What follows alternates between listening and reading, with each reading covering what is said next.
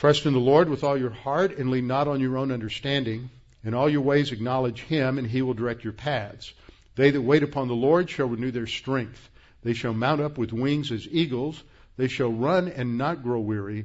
They shall walk and not faint. Fear thou not, for I am with thee. Be not dismayed, for I am thy God. I will strengthen thee, yea, I will help thee. Yea, I will uphold thee with the right hand of my righteousness. Be anxious for nothing, but in everything by prayer and supplication with thanksgiving, let your request be made known unto God, and the peace of God, which surpasses all comprehension, shall defend your hearts and minds in Christ Jesus. Thou wilt keep him in perfect peace, whose mind is stayed on thee, because he trusteth in thee. For the grass withers and the flower fades, but the word of our God shall stand forever. Before we get started, we'll have a few moments of silent prayer, so you can bow your heads and use that time to make sure that you are in right relationship with God, and then I will open in prayer. Let's pray.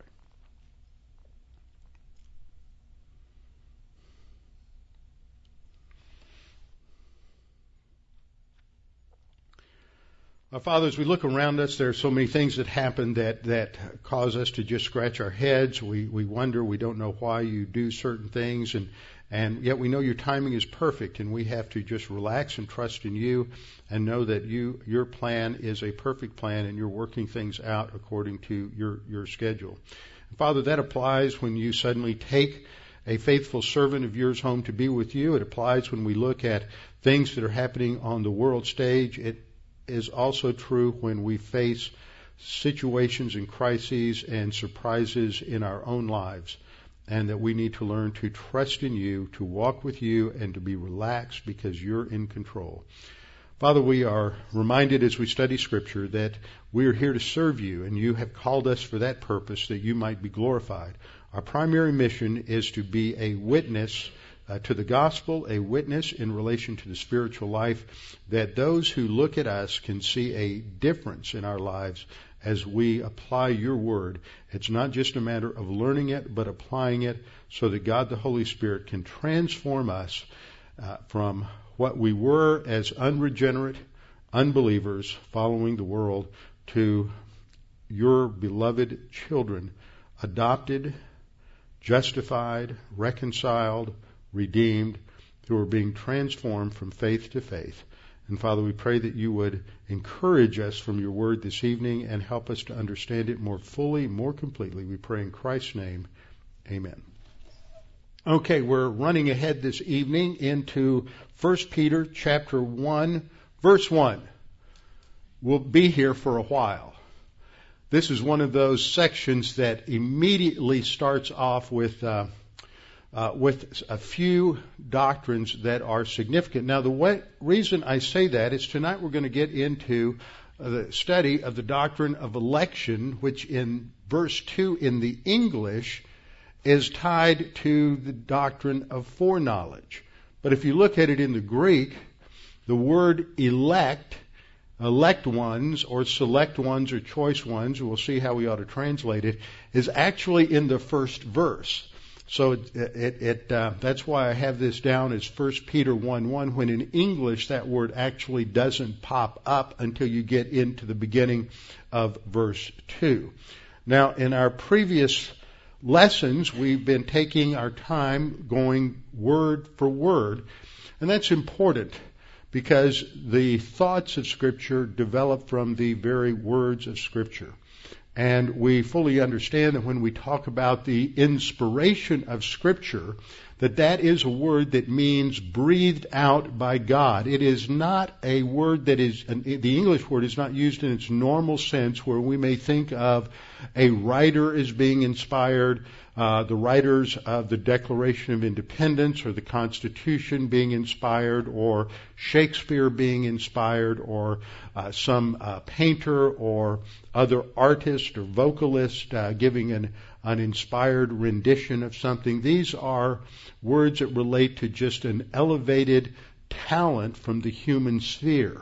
But when we look at the word that is used in 2 Timothy 3:16 and 17, that all Scripture is theopneustos in the Greek, and it means breathed out by God, not that that the writers generate this from themselves, as 2 Peter 1:20 and 21 talks about, that men were moved by the Holy Spirit of God, and that what they wrote was guaranteed to be free from error by the oversight of God the Holy Spirit, and that inspiration didn't just apply to the thoughts that they had, but the very words that those thoughts were communicated with.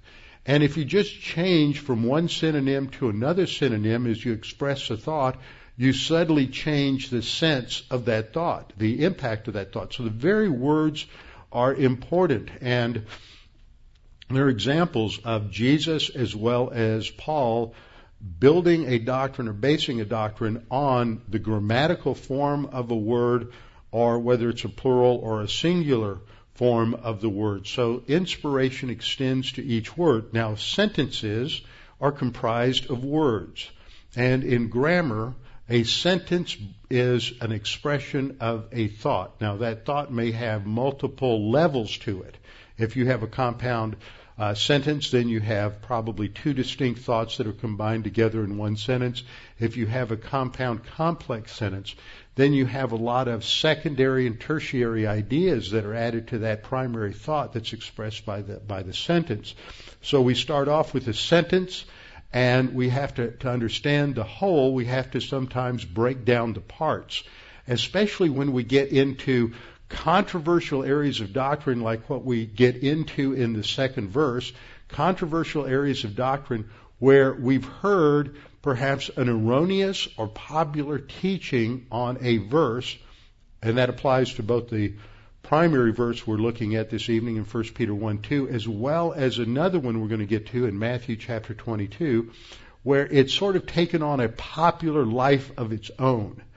But once we start digging down into biblical idiom, we suddenly realize that the way it's entered into evangelical parlance or even the idiom of the world, it doesn't mean what most people think it does. We saw a great example of that when we were studying in Matthew chapter 5, when we were talking about the light, that we are to be the light of the world and the salt of the earth.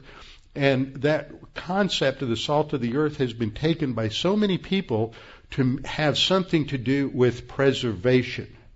And we looked at that and how it's used both in Matthew 5 as well as in the parallel verses in Luke, and saw that this is an idiom that doesn't have anything to do with preservation at all, but that salt was often used in the ancient world as a component in fertilizer. And the idea of salt of the earth isn't the idea of somehow preserving the world, because why in the world would God want to preserve the world? The world is at enmity with God. So why does he want to preserve it? Why would Christians be those who preserve the world? And we saw that the word in the Greek there, geis, doesn't have anything to do with the world. It's always used in reference to the land. Many times to the land of Israel, but many times just to land itself as that which produces, that which is used in agriculture. So it's the salt of the land.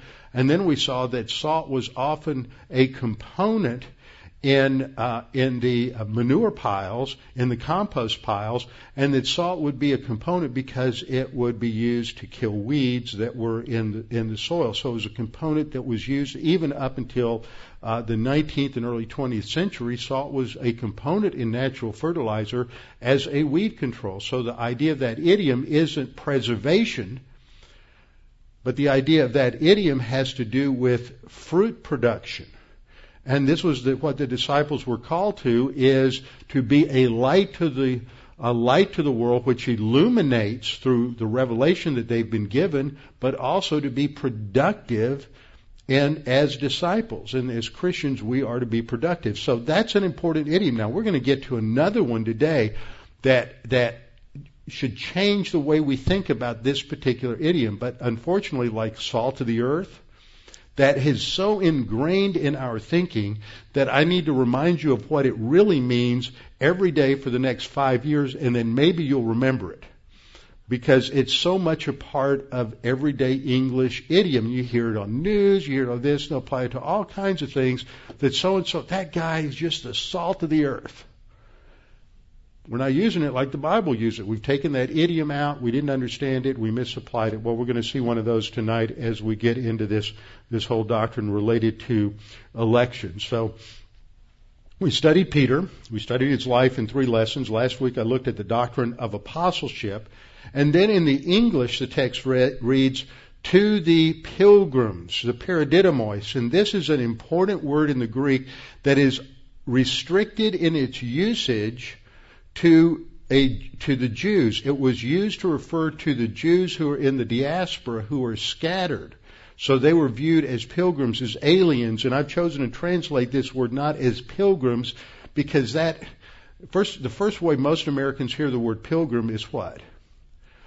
You think about 1620. You think about the pilgrims coming over from England, and that's not the idea there. Second idea might be somebody going on a spiritual pilgrimage. They're going to go, if they're Muslim, they're going to go to Mecca on a Hajj, which is a pilgrimage, or if they're a Christian, they might go on a pilgrimage to the Holy Land, to Israel, or if they're Jewish, they might go on a pilgrimage to the Temple Mount, to the Western Wall.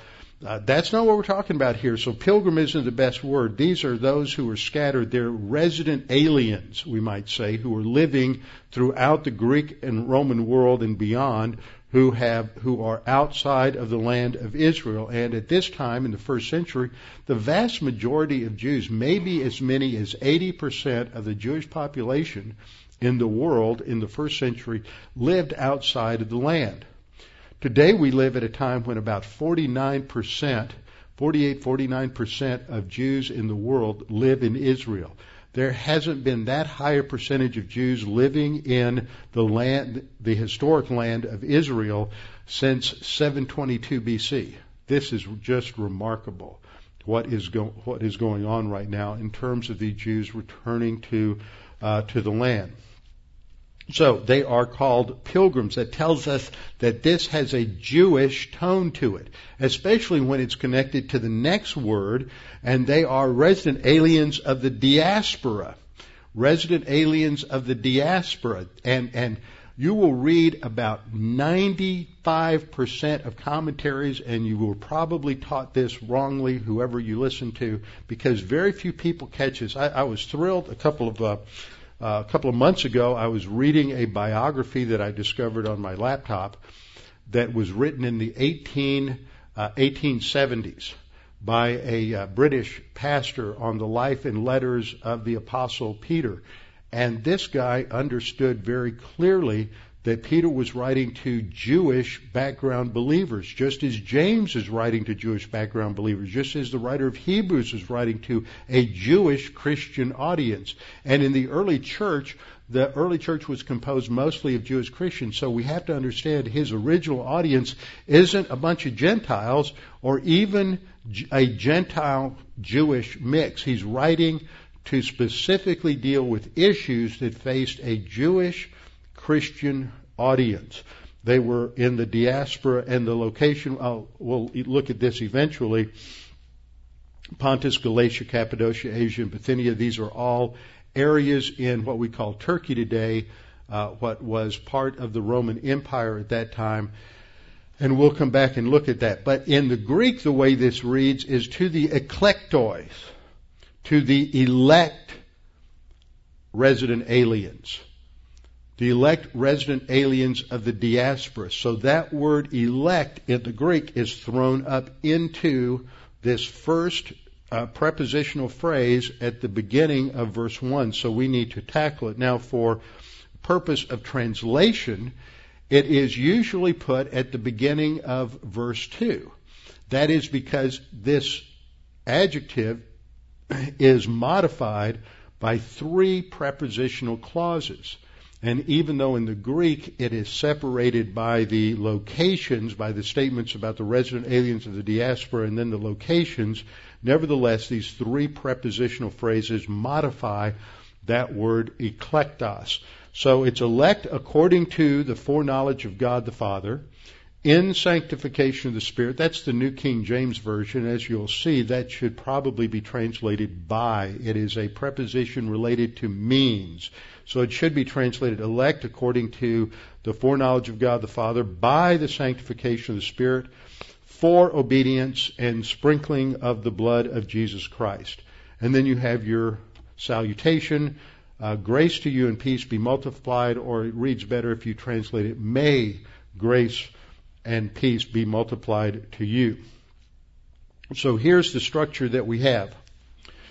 I broke it out this way. We have our noun, our adjective elect, eklektos. It's in the plural, so it's elect ones. It's talking about a group, elect ones.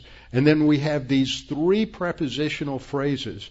Each prepositional phrase modifies or expands the thought of election. It's not just, 1, 2, 3, and 4. That's not the order. It's 1 and then 1A, 1B, 1C. I'm trying to communicate the fact that these three prepositional phrases all equally modify that word elect. So the first line, elect according to the foreknowledge of God the Father, is expressed as a translation of the Greek preposition kata, which always references a standard. It's according to the standard of something. And that standard is the prognosis, the foreknowledge of God the Father. This is a critical passage for understanding election being related to God's foreknowledge and what in the world that means. So we immediately are thrown at the very beginning of this letter into an understanding of those doctrines that have so divided many Christians between those who are in the determinist camp, the Calvinists and hyper-Calvinists, and before there were Calvinists and hyper-Calvinists, there were other groups. There were groups such as the Augustinians and the Pelagians from back in the 4th and 5th century A.D., and then you had another group later on in the Middle Ages that divided between the Jesuits and the Dominicans and the theological opposition between the followers of a man named Banez, who was Spanish, and Suarez. And that gets into another very important issue, because Banez was one of the very first to articulate the position that is close to what we hold, and that is that in foreknowledge God knew all of the knowable. He not only knew everything that would take place, but he knew everything that could take place. And so there was a big debate, whereas the Dominicans, those in the Dominican orders, such as Thomas Aquinas, held to a view of God's foreknowledge and election that was not dissimilar from that of either Martin Luther or John Calvin. So these issues between the free will camp versus the determinist camp, to use terminology out of philosophy, it's been going on since the early days of Christianity, and is an outgrowth and been influenced heavily by the same arguments that go back into ancient Greek philosophy over free will versus fatalism. So we have to sort of work our way in detail through some of these issues. Some of you are going to get a little bored over this because you're just happy knowing whatever you know and it makes sense to you, and that's just fine. Others of you ask me all kinds of technical questions, and so I have to answer those as well. So we're going to work our way through this. It'll probably take 2 or 3 weeks to go through these doctrines related to election and related to the foreknowledge of God. But it's important to look at this in terms of what the Bible says here, that this elect, whatever that means, is according to a standard. It involves a specific means of accomplishment, and it has to do with a specific purpose. So it's according to the standard of God's foreknowledge. It's by means of the sanctification of the Holy Spirit. And just to give you an understanding that this is talking about positional sanctification, that's going to be important for it's relating this back to the meaning of eklektos. So it's by sanctification of the Spirit, not experiential sanctification. That would then make election predicated upon good works. It's going to be based on positional sanctification, which takes us to imputed righteousness that we receive at justification by faith alone. And then it is for the purpose of obedience. See, its elect can't be related to experiential righteousness because it's for the purpose of obedience, which is experiential righteousness. And the sprinkling of the blood of Jesus, we'll see that word is used over in Hebrews, and that relates to ongoing cleansing from sin. So that's talking about confession of sin, ongoing cleansing by the blood of Christ. And we'll connect that over to 1 John 1:7 and 1:9. That in 1 John 1:7, we're cleansed continuously by the blood of Christ. Okay, that's the sprinkling of the blood of Christ. That is the ongoing process. Now, the way the mechanics of that works is in verse 9 of 1 John 1, we confess sin. So the reason confession of sin works is because the death of Christ on the cross is continuously applied to the sin in our life. So that when we sin, when we are confessing our sin, what we are saying in effect is, Jesus died for this sin, therefore God, you're required on the basis of the paid penalty of sin in the work of Christ on the cross to forgive and cleanse me from this sin, and that's the basis for me telling you what I have done. Okay, that's our introduction. So we get to this word that we find here. It's the plural form of the second word I have on this slide, the word eklektos.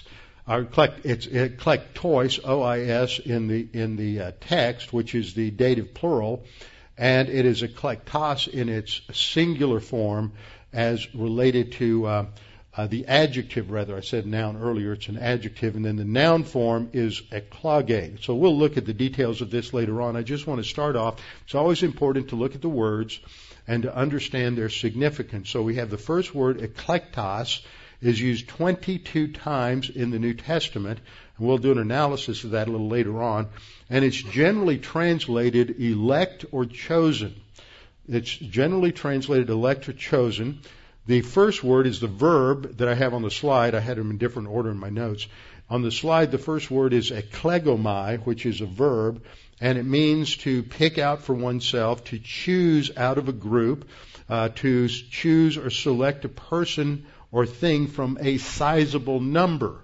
Now, there are many places in ancient Greek where it's related to what we would call an election. You're going to go and you're going to select from a bunch of candidates, just like the Israelis did this last Tuesday when they went to the polls and they selected from a group of candidates which party they wanted to represent them. And then 30% of them selected the Likud party, and the head of the Likud party is Netanyahu, so this gave him the biggest victory that they've had, the largest number of seats. They'll have 30 seats in the Knesset this time, which was a huge victory for them. They were expected to tie with the Zionist Union, and this really gives him a mandate, a conservative mandate, to run the government in Israel.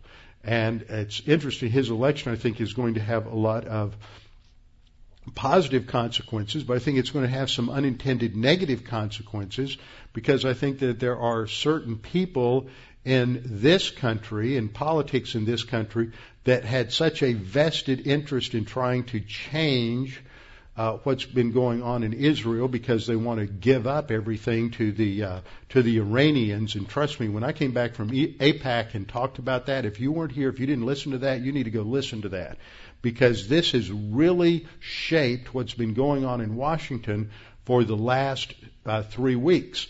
Since then, there was this letter that Senator Tom Cotton from Arkansas authored, and that really irritated the president and a lot of the Democrats, because he's basically telling, these Republican senators who signed it are reminding a foreign power that ultimately any agreement according to U.S. law must be signed off on by Congress, and they must approve it. Now, I don't know how many of y'all, I would bet and I'm not going to ask you to embarrass yourself. Well, maybe it's not embarrassment, but I don't know how many of y'all watched Mika Brzezinski interview Ted Cruz day before yesterday on Morning Joe on MSNBC. But it was interesting because he was emphasizing this very point. She was trying to skewer him as one of the signatories of this letter, that what you're doing is you're trying to undermine the negotiations. And he made an excellent point, because he's been part of a negotiation team back, I believe, in the Reagan administration, on our Bush administration, on something like this. And frequently he said negotiators, in order to avoid wasting their time, will say to the person they're negotiating with from another foreign country, they'll say, we can't put that in the treaty because it won't pass Congress. They won't approve of it. So let's not waste our time with that. And so in effect, what the Republican senators were saying to the Iranians, since the administration's representatives, negotiators, were not telling the Iranians that, look, let's not put all this stuff into an agreement, because if it's there, Congress won't approve it. Because the president wants to do an end run around Congress. He doesn't want Congress to have to approve it. He wants to act like he's a dictator, like the Ayatollah Khomeini, and just pass it and ignore Congress. But what the senators were saying is, no, it doesn't work like that according to the Constitution, that foreign treaties have to be approved by Congress. So Iran, don't waste your time fighting to get things that we're not going to approve of. They weren't trying to undermine the negotiations. They were trying to strengthen the backbone of the negotiators to get something that can actually be approved and will actually work. Of course, the comeback from the liberal Democrat side is that, well, there are only two options: some kind of agreement, bad, good, or indifferent, some kind of agreement, or war. But it's like, and I'm not, I'm going to get in trouble here because somebody's going to fall in love with Huckabee. I can take or leave Huckabee. I mean, he's a believer and he's a nice guy, but I'm not sure he's presidential material. But he said something I think was absolutely brilliant the other day. He said that Netanyahu is a Churchill in a room of world leaders that are Chamberlains. And he nailed it. That is exactly right. And what we've got is a lot of people in Washington, D.C. who want to come out of Geneva, i.e. Munich, with an agreement, anything, so that they don't have to face the harsh realities of a possible war or doing something really tough that could have negative consequences. Chamberlain did the same thing in Munich in 1938 with Hitler, and he got an agreement and came back and said there'll be peace in our times. And if he had just held his ground in Munich in 38 and been tough, it wouldn't have led to war. Hitler, like any bully, would have backed down. And that's exactly what needs to happen now.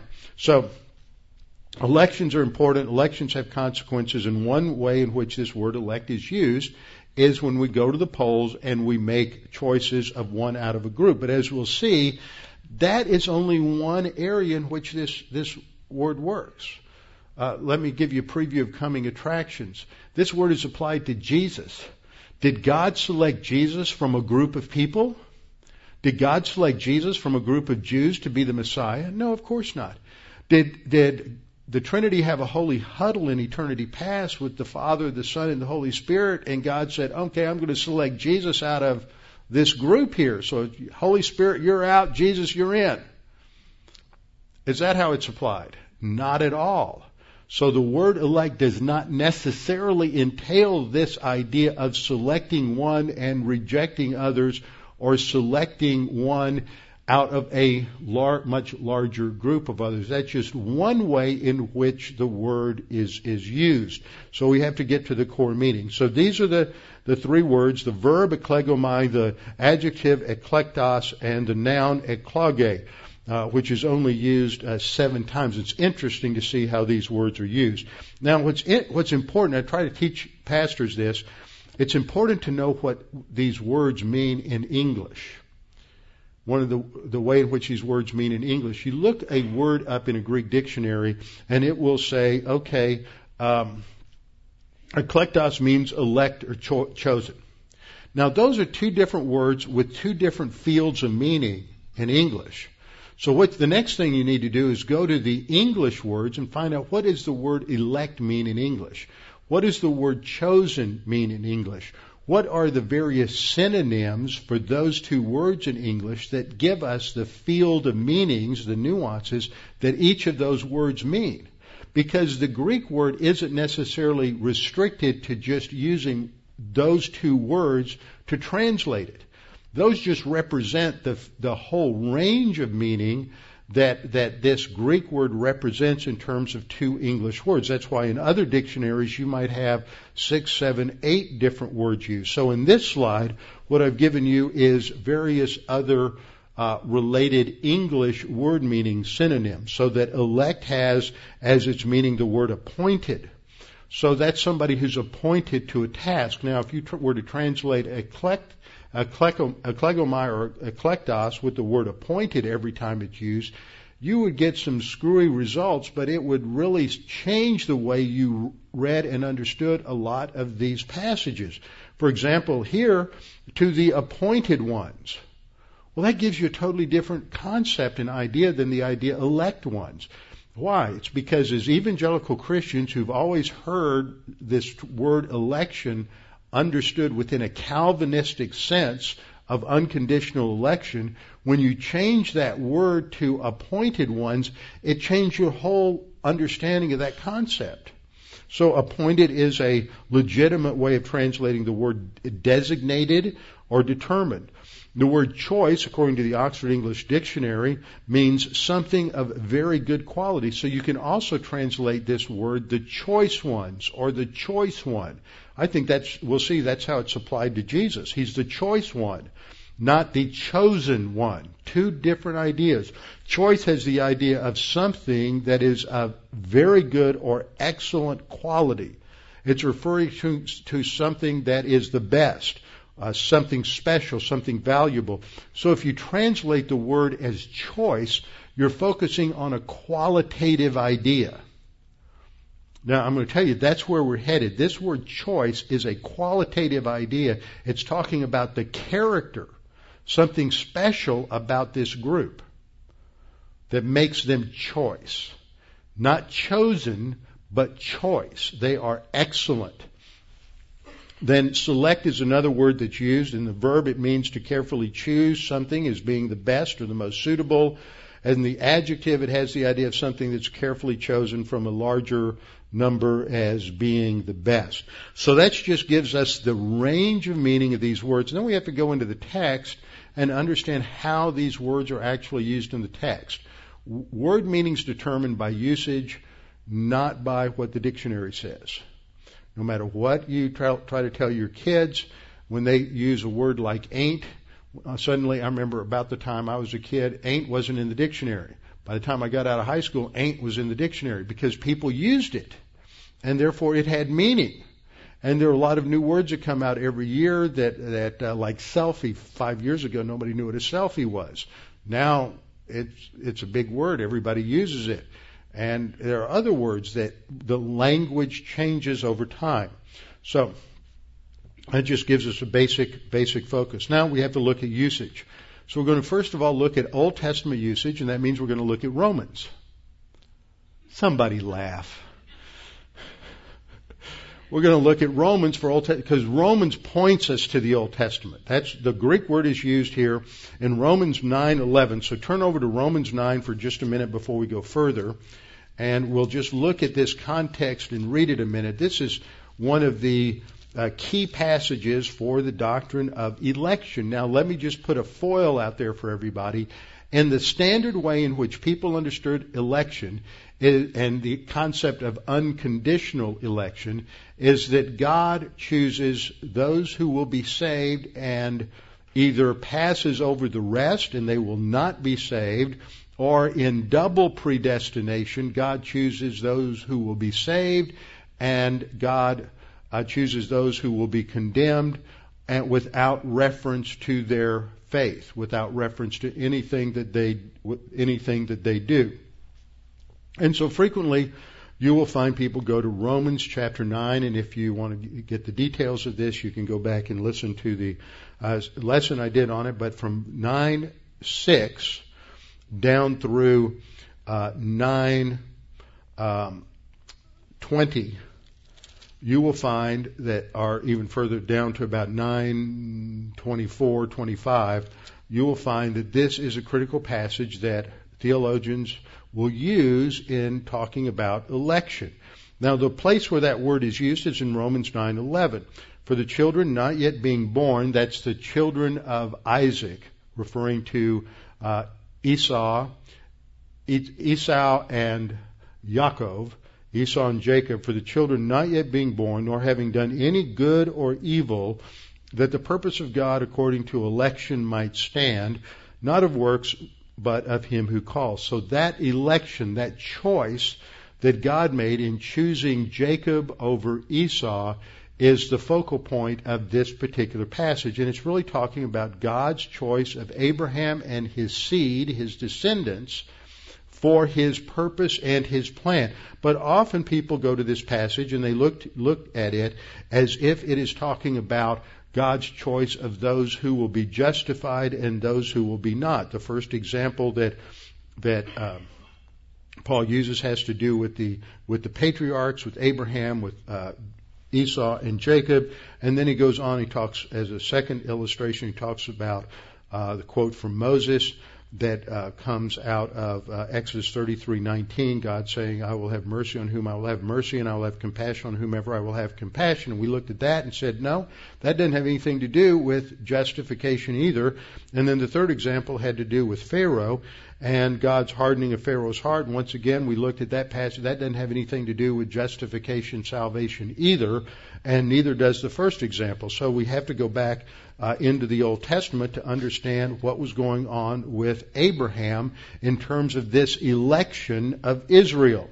This election of Israel. So first of all, we're reminded of God's call of Abraham, which is found in Genesis chapter 12, verses 1 through 3, when God calls Abraham to leave Ur the Chaldees, to leave his family, and to go to a land that God will show him, that God is going to give him. That calling of Abraham is connected to God's giving Abraham a special covenant. The Abrahamic covenant, which promised him a land, promised him innumerable descendants, and promised that he would be a blessing to all the peoples, to all of the nations. So the call of Abraham is directly related to the giving of the covenant to Abraham and marked the beginning of the elect people of God in the Old Testament. It's interesting, the word elect is never used in reference to anyone who is a believer prior to Abraham. You never have it used of Noah or those who are saved prior to the flood, or those who are saved from Noah to Abraham. Therefore, it's not a term that is necessarily soteriological. You don't have it applied to Abraham until God calls him. And when God calls him in Genesis chapter 12, guess what? Abraham's already justified. He's already a believer. That calling of God of Abraham didn't have anything to do with Abraham's eternal destiny. It had to do with the role that God was going to give him in history.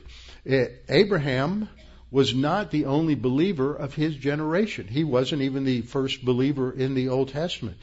His nephew Lot's a believer. Melchizedek, who's the king of Salem or Jerusalem that we run into in Genesis chapter 14, was a believer. Job lived approximately the same time as the patriarchs. Job was not a descendant of Abraham, but he was also a believer. So there's nothing that connects election to salvation, to justification, or to individual justification, but that God was calling Abraham long after he was saved to execute a new purpose of God in human history. Abraham and his descendants would have a new role, a distinct role in human history, and this is based on this new covenant that God gave Abraham, that God's promised that he would bless Abraham and his seed, or his descendants, and this would extend only through one of his sons, Isaac. It would not go through Ishmael or any of the sons that were born to him by his wife in his old age, who was Keturah. It was only through Isaac. And so it's very clear from that the physical descent in the line of the seed did not guarantee individual justification and salvation, because there were those who were physical descendants of Abraham, Isaac, and Jacob who were not necessarily individually justified. Physical descent did not guarantee individual justification or salvation. God's choice of Abraham and his seed was not for salvation purposes. It was for this new direction God was going to take in history. So the passage that we see in Romans 9:6 and following isn't related to individual justification, but to God's selection. Now pay attention to this. I'm going to take you back. Most of you were with me when we went through Romans. It focuses on Israel as a corporate entity. That's a huge and important idea. This idea of treating Israel as a corporate entity. And as a corporate entity, Israel is chosen to be, first of all, the line of the Messiah, the line of the seed. The first use of the word seed we saw back in Genesis 3:15, where God promised that the seed of the woman would ultimately defeat and destroy the seed of the serpent. And so that's the line of the Messiah. Now it's going to go through the seed of Abraham. Then the second reason God called out Abraham was that his descendants would be the custodians of divine revelation. God was going to reveal himself through the descendants of Abraham, Isaac, and Jacob, and they would be responsible for recording that revelation and preserving it and passing it on down through the generations. And then third, they were to be a light to the world, a witness to the idolatrous, pagan, polytheistic world around them. They were to have a missionary impact on the world. So those are the three reasons that God called out Israel as a corporate entity. Now, just as Abraham wasn't called to salvation, and was called after he already became a believer. Why was he called? What was his purpose? His purpose was to serve God. So the calling of God, and that's another term, and I went through this in the doctrine of calling a lot when we were in Romans 8:28 and 29, said that the doctrine of calling is related to election. And God called out Israel for a purpose, to serve him, not for salvation, but for service. So there's another important idea that we get going back and looking at what happens in the Old Testament. First of all, we see the idea that it's a corporate, the emphasis is on that corporate purpose that God has. And if you remember, when we studied Romans 9 through 11, I kept saying every time you have the word Israel in Romans 9, in Romans 10, Romans 11, God is dealing with them as a corporate entity. So they were chosen by God for a purpose to serve him. And so the descendants of Abraham, Isaac, and Jacob were to have a unique role of service to God in human history. Now, ultimately, that role of service finds its fullest expression in who? In the servant of Yahweh. And where do we learn about the servant of Yahweh? We learn about the servant of Yahweh in the last part of the book of Isaiah. But when we go to the end of Isaiah, from Isaiah chapter 40 to Isaiah 66, one of the verses we find at the very beginning relates to what I just taught about Israel being corporately being the servant of God. Now that doesn't mean that every Jew was saved. It doesn't mean that every Jew fulfilled that mission of being a servant to God. We know they didn't. That many of them were idolatrous, were polytheistic. They committed horrendous child sacrifices. Many of them failed to fulfill their purpose. But corporately, Israel was still the servant of God. They were still called God's son in the Old Testament. In Isaiah 41:8, God says, "But you, Israel, are my servant." Jacob, whom I have chosen, the descendants of Abraham, my friend. So that tells us that God calls out Israel not for justification purposes, but for service, to serve God, to further the plan of God. And in Isaiah 41:9 he says, you whom I have taken from the ends of the earth and called from its farthest regions, and said to you, you are my servant, I've chosen you and have not cast you away. There's our word. And it's the Hebrew word bachar, which is the counterpart to eklektos. It's that word, I have chosen you. It's the verb form here. I've chosen you not for salvation, but for service, to be the servant of Yahweh. Now, in Isaiah 42:1, this idea of the servant shifts from relating to corporate Israel to the incarnate Son of God, who becomes the Messiah, who becomes the servant of God. And here we read in this verse, behold, my servant whom I uphold, my elect one. Now I want you to pay attention to how that is translated in the English, because I'm going to change the translation so that we get the sense of what this is saying. The word elect is a simple and superficial choice, but it misses the point. It says, my elect one in whom my soul delights, I have put my spirit upon him. He will bring forth justice to the Gentiles. So he calls the servant, my servant. It's a messianic title which is played out in the rest of the section from Isaiah 42 on through 66. He's called the elect, or the choice one. We'll see that's a much better translation in just a minute. In whom my soul delights, in whom my soul takes pleasure. Now we're going to see that verse is the background for something that God the Father says in the Gospels. Y'all remember when Jesus goes up on the Mount of Transfiguration with Peter and James and John, and Peter just puts his foot in his mouth and says, when Moses and Elijah appear with Jesus, says, well, let's build a little cabin for each one of you up here. And what he's really doing is he's elevating Moses and Elijah to the same standard, the same level as Jesus. And God the Father shuts him down right away and says, listen to my what? Beloved Son. Beloved connects the dots there to this idea of the one in whom I delight. And we'll see that there's other language that slips into the Luke account on that shows this connection here. But what we have here is this word, Bachir is the form that shows up here. It's a noun form, and it can be translated the chosen one, the choice one, in the sense of the most excellent one. And when it comes to Jesus, as I pointed out already, he isn't choosing Jesus from among other options. He's not choosing Jesus from either among other divine options instead of the Holy Spirit. He's not choosing Jesus instead of other Jews to be the Messiah. The focal point here isn't on election in that sense of the word. It's on the idea of the most excellent one, the choice one of God. And if we translate it that way, then it has more significance. Now here, I want to give you a quote on this word, Bachar, from the Theological Word Book of the Old Testament.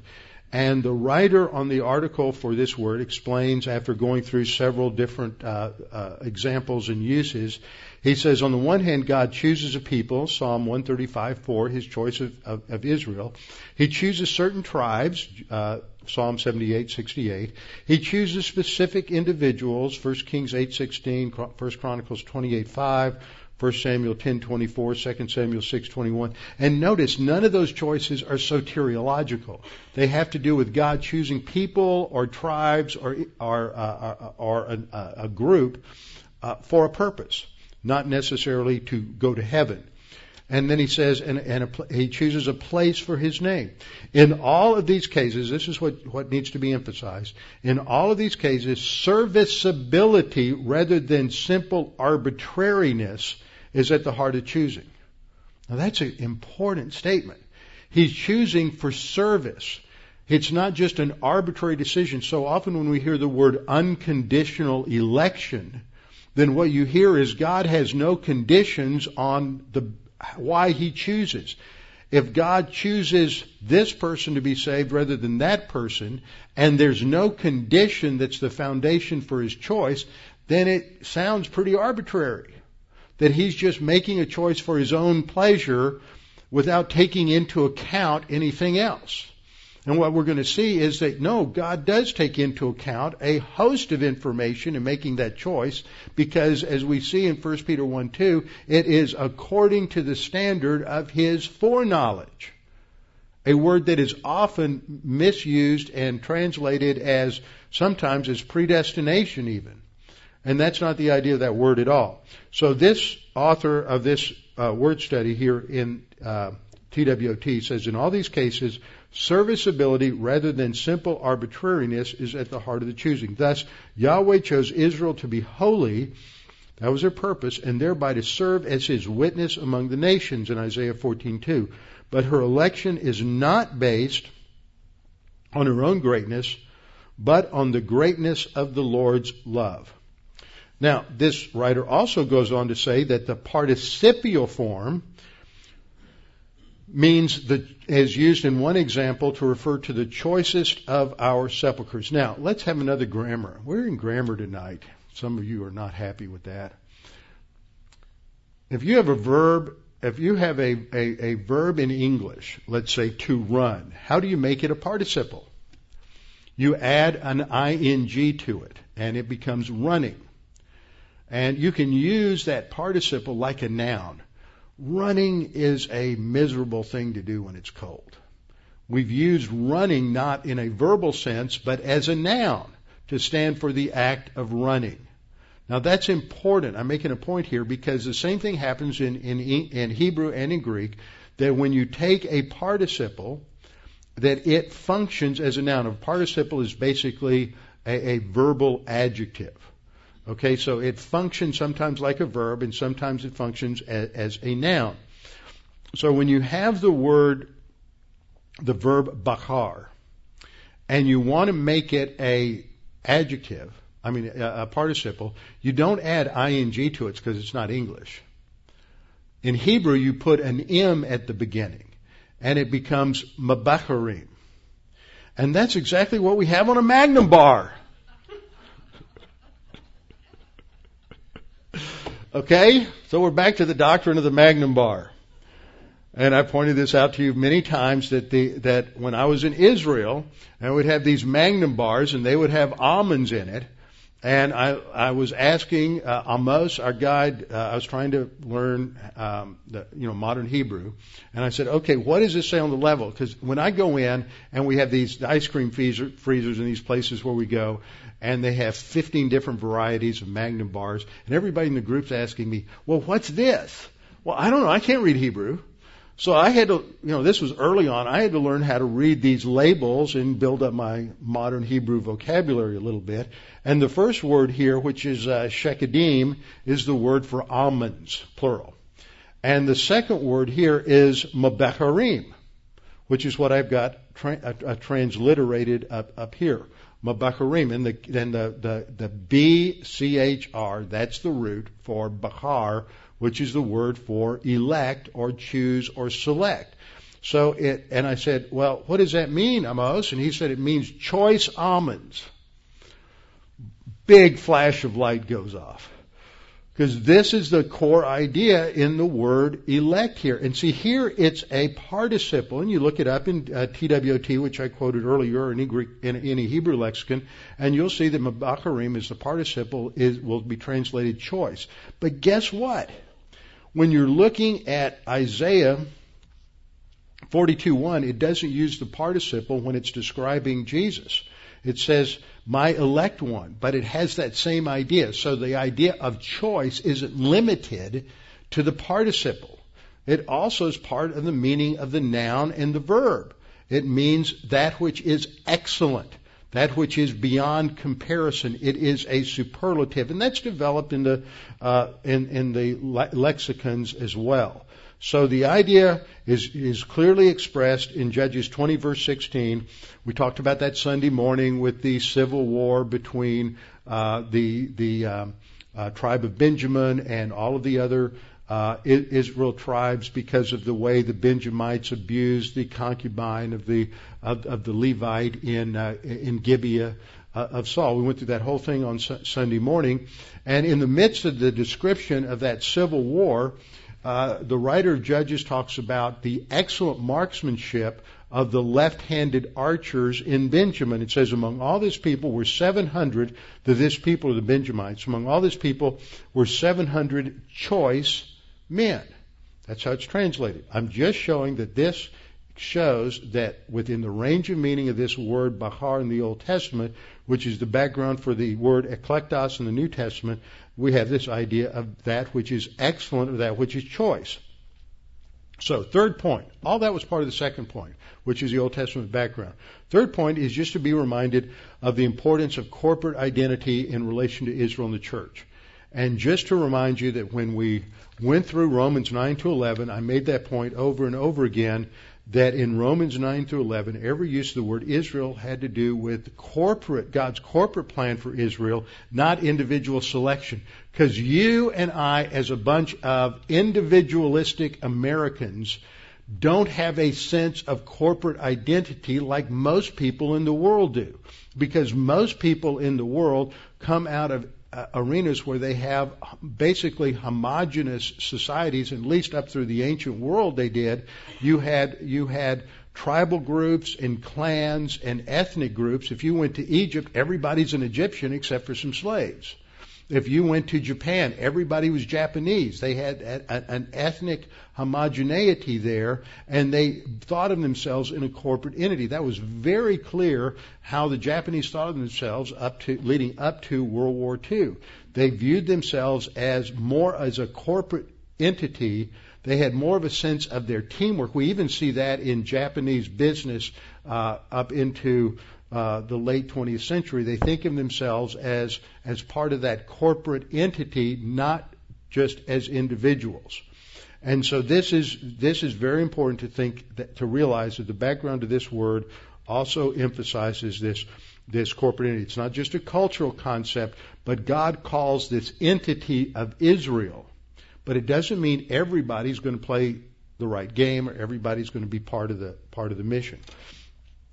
Now, back to this. I want to try to wrap this up, tie all the pieces together. Here we have these words that are used that I talked about already: eklegomai, the verb, eklektos, the adjective, and eklage, which is the noun. Now, the verb is used some 20 or 21 times, which isn't a lot, depending on how you take a couple of textual variants. So there's a couple of problems, one of which we'll look at in a minute.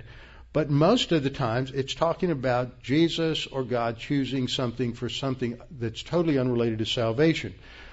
Jesus chose his disciples. That's one place where the verb is used. When it was day, he called his disciples to himself. Now, are they already saved? Yeah, they're already saved. And from them, he chose, there's our verb, eklegomai, 12, whom he also named apostles. There's a whole lot of verses where eklegomai is used, and it's talking about Jesus the choosing his disciples for whatever purpose. One of those is John 15:16, which is usually abused by Calvinists because of their lordship salvation. And Jesus said, talking to his disciples, now there's only 11 because he got rid of Judas already, "You did not choose me, but I chose you." But this didn't have anything to do with salvation. Jesus didn't choose them until after they were saved. It was almost a year into his ministry before he chose them, those 12, to be his disciples. And the choosing of the 12 wasn't soteriological because one of them wasn't saved. Judas wasn't saved. He was an unbeliever. Very, very clear. "You did not choose me, but I chose you and appointed you." Notice how that word appointed has to do with a mission. "Appointed you that you would go and bear fruit and that your fruit would remain, so that whatever you ask of the Father in my name he may give to you." Now, another passage is Luke 9:35. Now, this is the episode of the Mount of Transfiguration when God speaks out of the cloud and says, "This is my son." But in Luke, there's a textual variant. If you've got an NASB, this is how it reads. I don't think it's right. I think the majority text is better. What you read in your NKJV is better. It's exactly the same wording you have in Matthew and Mark, and that is, "This is my beloved son, listen to him." But in the textual variant, You have my chosen one. The reason I go there is not because I believe that's right, but it helps us understand how this word is used. It's referring to Jesus, and it's translated as the choice one. This is my son, the choice one, and it makes much more sense there. So that we find that particular word used in Matthew 9:35. And the verb is also used in Ephesians 1:4, which we'll get to later on, just as he chose us in him before the foundation of the world. Now, we have to deal with that in terms of the doctrine of election. We'll get back to that later. Now, the adjective is used some 22 times. 9 times it relates to tribulation saints. And 2 times it's used in Peter, once in 1 Peter 1 and 2, once in 2 Peter 1:10. It's referred to Christ as the choice one of God here in 1 Peter 2:4, 5, and 6. And coming to him, Jesus, as to a living stone which has been rejected by men, but is what? Choice. See, the writers recognize that. Jesus is choice. He's the choice one, going back to Isaiah 42:1. He's not the elect one, he's the choice one. That's the best way to understand it. He's choice and precious in the sight of God. That's building right out of Isaiah 42:1. 1 Peter 2:5, you also as living stones are being built up as a spiritual house for holy priesthood, to offer up spiritual sacrifices acceptable to God through Jesus Christ. For this is contained in Scripture, behold, I lay in Zion a what? A choice stone. Emphasizing the quality, the excellence of Christ again. So this is emphasizing quality, not selection. Now, that takes us up to Matthew 22:14. And that's the punchline for tonight. So if you'll bear with me, I'll try to hit it real fast and make the point. We'll come back and review it later. But you don't want to tell the joke without getting to the punchline. Otherwise, it just goes flat. So let's turn to Matthew 22 very quickly. In Matthew 22:14, Jesus gives a parable about a wedding feast. I'll start with this next time, but I want to get the point across now. He says, the kingdom of heaven is like a certain king who arranged a marriage for his son. So kingdom of heaven was important because Jesus is coming to Israel and saying, what? Repent, for the kingdom of heaven is at hand.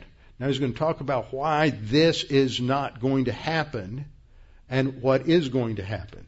So he compares, this is what the kingdom of heaven is like. There's a king who's going to have a marriage for his son. The king, of course, relates to God, and his son relates to Israel. And he sends out servants to call those who were invited to the wedding. So all of those who are friends of his son, which would be Israel, they are invited to the wedding. They're all given the call. Okay? All are called. All are given an invitation. And they're invited to the wedding, and what? They're not willing to come. See, the issue isn't that they weren't called or selected. The issue is they didn't want to come. It's their volition that's determinative, not their selection that's determinative. Their decision was they're not willing to come. So he sends out other servants, and they get abused and beaten up and everything else, and that's the next few verses. And then he says to his servants, well, the wedding's ready, but those who were invited were not worthy. That's Israel that rejected Jesus when he came to offer the kingdom. So the Jews aren't qualified. This generation's not qualified. And so he says in verse 8 to his servants, he says, now go out into the highways, go beyond the initial group, and as many as you find, they're going to the Gentiles, invite to the wedding. So the servants went out into the highways and byways, and they gathered together all whom they found, both bad and good. Isn't that interesting? There are bad and good people who are gathered together to come to this wedding feast. They're coming. They're gathered together, and the wedding hall is filled with all these guests, including all these people who are bad and good. But most of them have on the right clothes. They have on the right garments. And what's the right garment? Positional righteousness. You can't get into heaven without Christ's righteousness. And that's what happens. And when the king came in to see the guests, he saw a man there. Now, he doesn't say he saw a lot of people there, the bad ones. Doesn't say he saw a lot of people there without the right clothes on. He says he saw a man there who did not have on a wedding garment. Implication in terms of being consistent with the story is everybody else has on the right wedding garment. But he doesn't have righteousness. He doesn't have the right wedding garment. So he, that is the king, says, friend, how did you come in here without a wedding garment? And the man was speechless. He doesn't have the right kind of righteousness, the right clothes. And the king said to the servants, bind him hand and foot, take him away, and cast him into outer darkness, and there will be weeping and gnashing of teeth. And then you get the punchline. For many are called and few are chosen. That's the line I was leading up to early on. That's the line we mostly apply in a wrong way. Many are called, but few are chosen. And this is a verse that's taken to refer to election. And it's usually translated, many are called, but few are elect. So there's this invitation to everybody, but few are elect. So let's apply what we've learned so far about this word, elect or chosen. It's choice. What did I just say choice means? Choice emphasizes quality, not selection. What makes them choice? The ones that stayed there are choice because they are what? They're wearing the wedding garments. What are the wedding garments? Positional righteousness. They've got on the right clothes. They've got on righteousness. See, Isaiah 61:10, this isn't just a New Testament thing. Isaiah 61:10 gives us this in the Old Testament. I will greatly rejoice in the Lord. My soul shall be joyful in my God, for he has clothed me with the garments of salvation, imputed righteousness. The people who are in the wedding feast that stay there have positional righteousness. They've got on the right clothes. And that makes them choice. Choice doesn't mean experiential righteousness. It doesn't mean they're select. It means they are quality. They have the righteousness of Christ, the choice one. So when the scripture says that this group is choice, they're choice because they possess the righteousness of Christ, not because God selected them ahead of time. They're choice because they have the righteousness of Christ. And Matthew closes out in verse 43. Jesus says, therefore I say to you, the kingdom of God will be taken from you because you don't have the right kind of righteousness. You're not choice.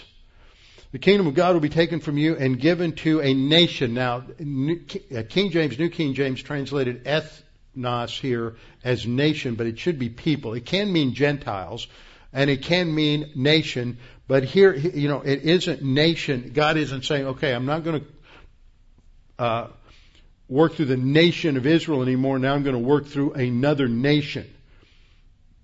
That's replacement theology. He says, I'm going to not work through this nation anymore because this nation, this generation has just rejected the offer of the kingdom. I'm going to work through another people, and that's going to be the church for a temporary period of time till the end of the times of the Gentiles. So what have we learned? We've learned that elect doesn't focus simply on the idea of selection, but it also emphasizes the idea of quality or being choice. That Jesus is the choice one. Jesus is the choice one, and the Father delights in him, and he is beloved because, for one reason, not the only reason, he is perfectly righteous. He is the righteous one, the choice one, and when we accept the invitation of God, then we become choice because we get that wedding garment that is the perfect righteousness of Christ, and we are now choice ones, not because we were picked out of a lottery in eternity past, but because we have and possess the perfect righteousness of Christ.